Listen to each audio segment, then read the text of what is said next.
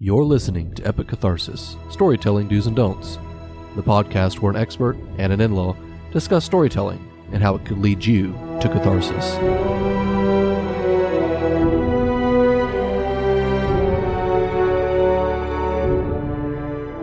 Hey, I'm your host Tyler, and on this episode we're going to be talking about the Dan Harmon story structure. Unfortunately, today, again, Kelly could not join me, so I'm here by myself.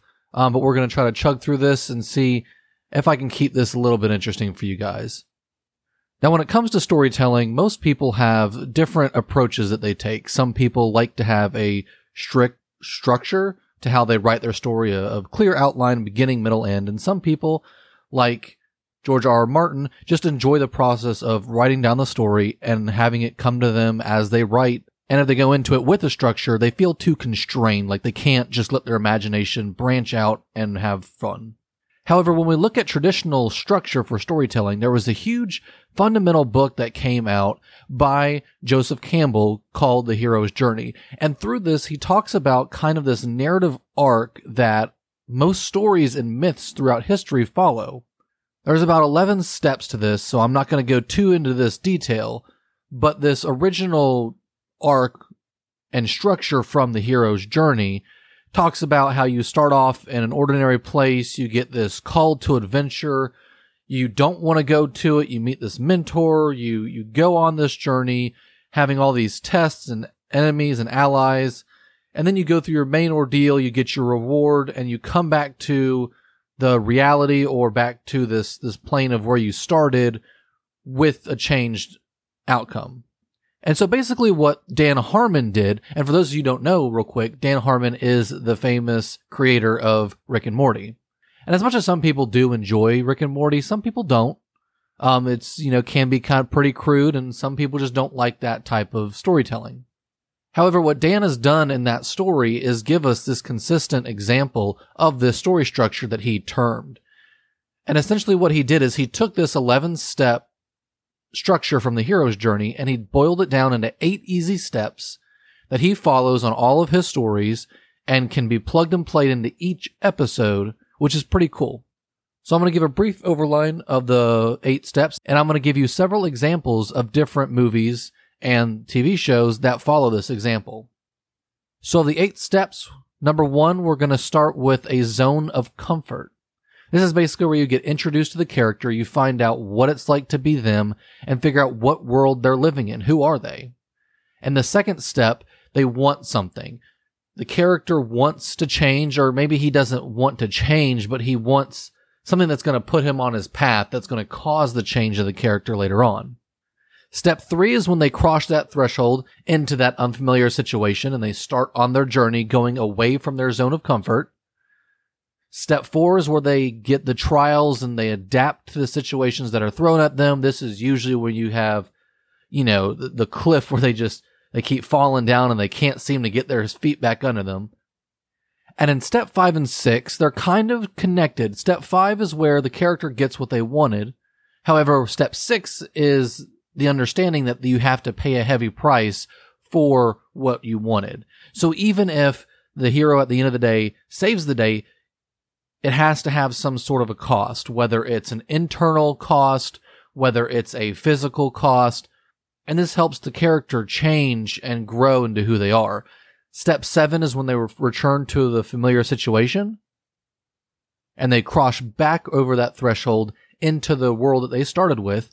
And step 8, the finale, they have changed. The character has undergone some sort of a change, whether it be strength, physical, or whether it just be internal, the way they see something. It could be something very minute, but there has to be some sort of a change. Now, there are stories that we can talk about in a different episode where the character isn't supposed to change, he changes the people around him. But for now, we're going to stick with the traditional, the main character changes throughout the story. So let's go through some examples real quick so you guys can get a better understanding of this. I think the best place to start off with is in Rick and Morty. I mean, this is the best example that Dan Harmon gives to us because it's his series where he's practiced and perfected this method. So let's talk about an episode of Rick and Morty where, for those who don't know, Rick is the older scientist in the story and Morty is his little grandson that he pulls on all of his adventures. And we're going through one of these adventures in step 1, we're learning who the main character of this episode is going to be, and it's almost always Morty. And in this episode, it is Morty. And they're going through just a regular episode of starting out with some science, space exploration type stuff. And this is Morty's comfort. There's nothing that's abnormal to him. Everything is something that he's seen before.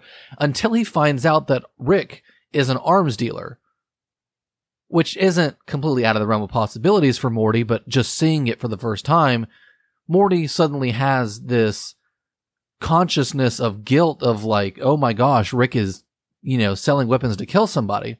And so it's more of this ethical problem for Morty. And that's where we go into step 2 in this episode, where Morty wants to change that. He wants to undo this ethical problem that he's seeing with Rick. He wants to go and stop the guy from getting killed.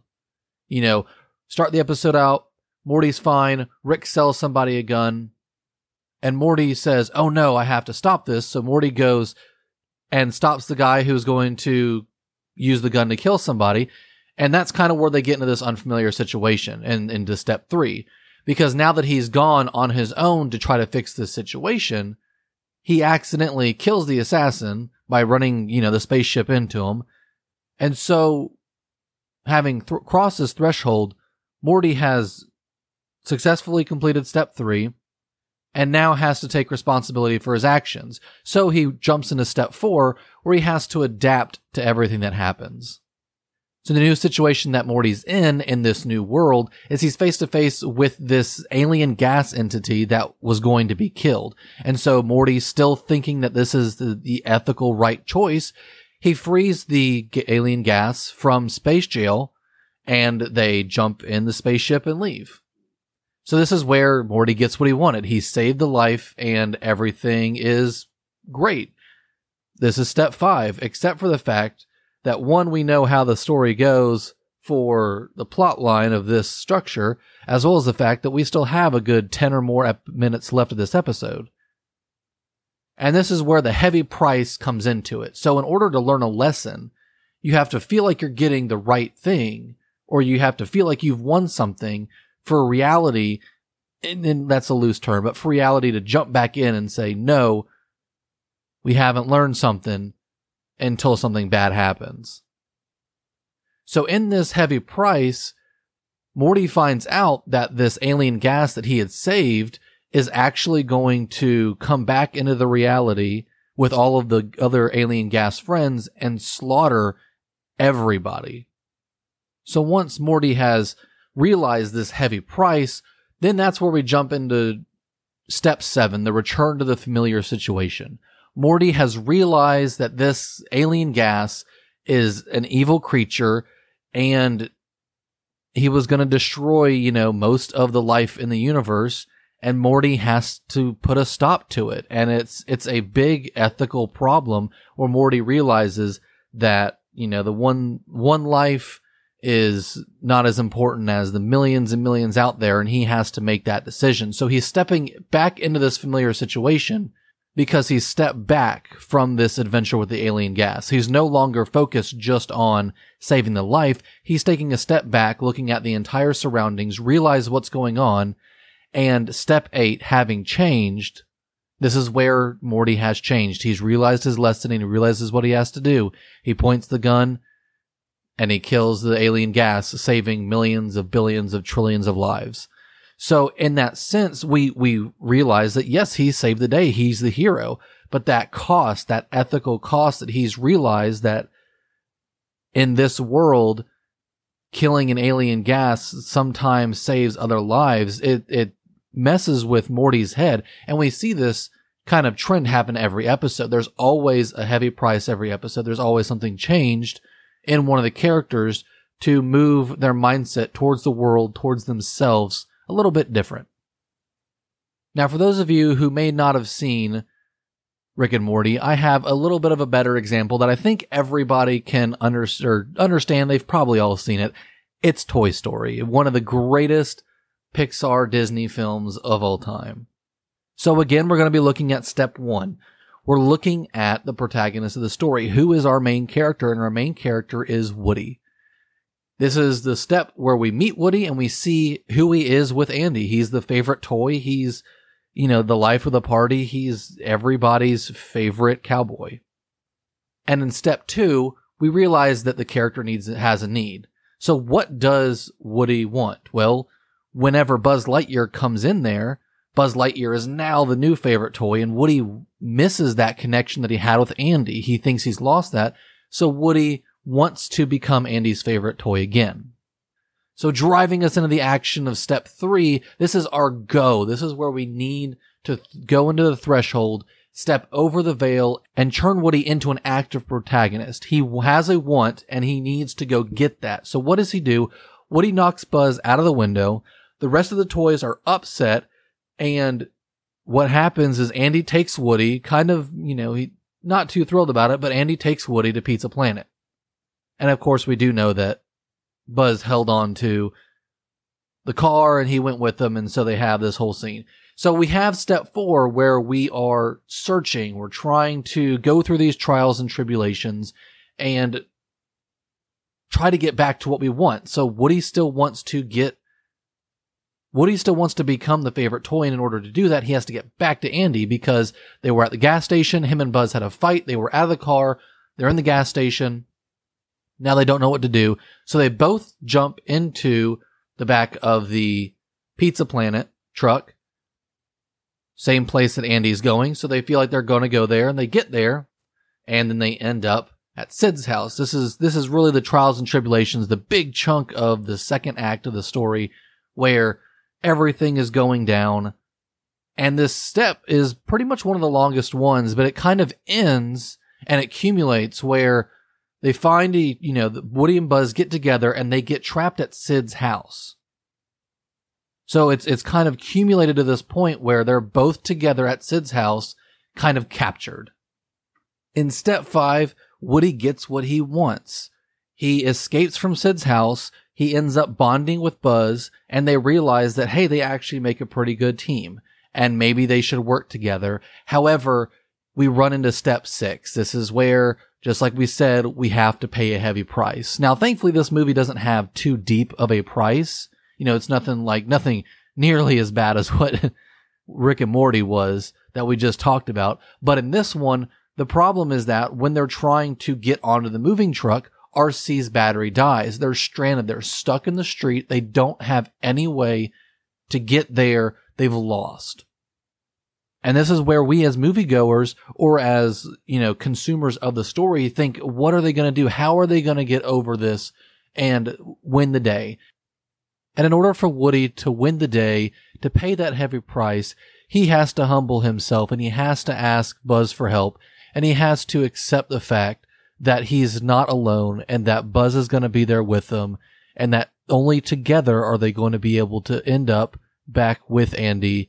And this price that he pays, again, is not as heavy as some of the other ones and other examples that we could look at, but it's enough that it starts to change the character. It's his humility that he has to give up to change into the best version of himself. And so we get step 7, where we're going back to the familiar situation, where Woody and Buzz work together because they just learned how to. They're able to use the rocket on Buzz's back, and they fly through the air, and they make it into the truck, and they return safely to Andy. So this is where they are now back in the familiar situation. They're with all their friends. They are back from their journey with Andy and the toys, and they're home.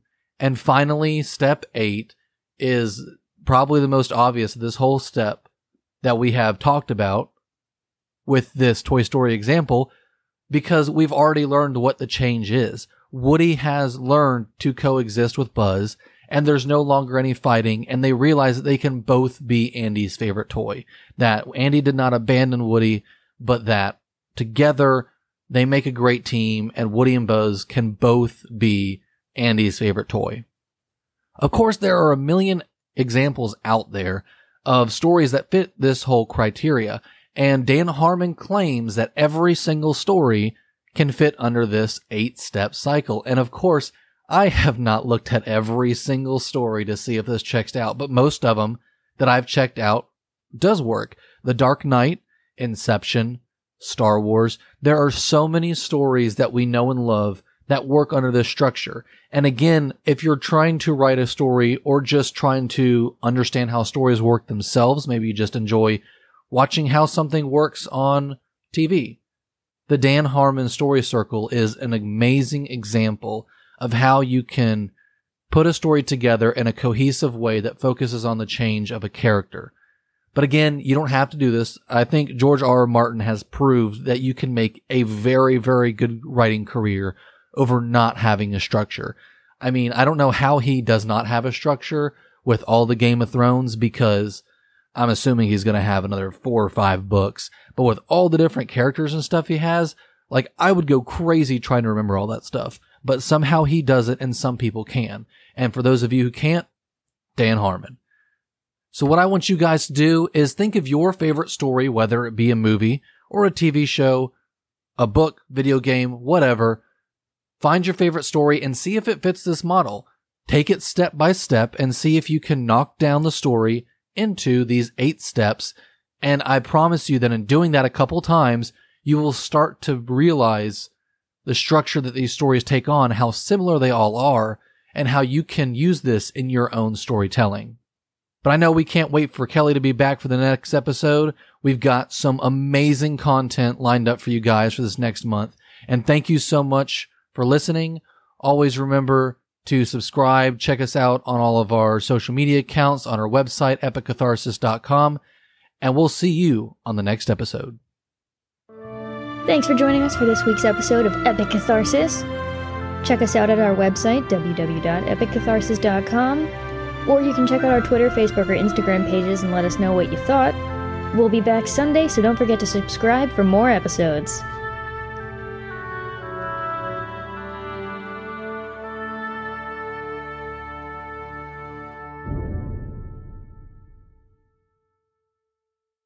Okay, bye!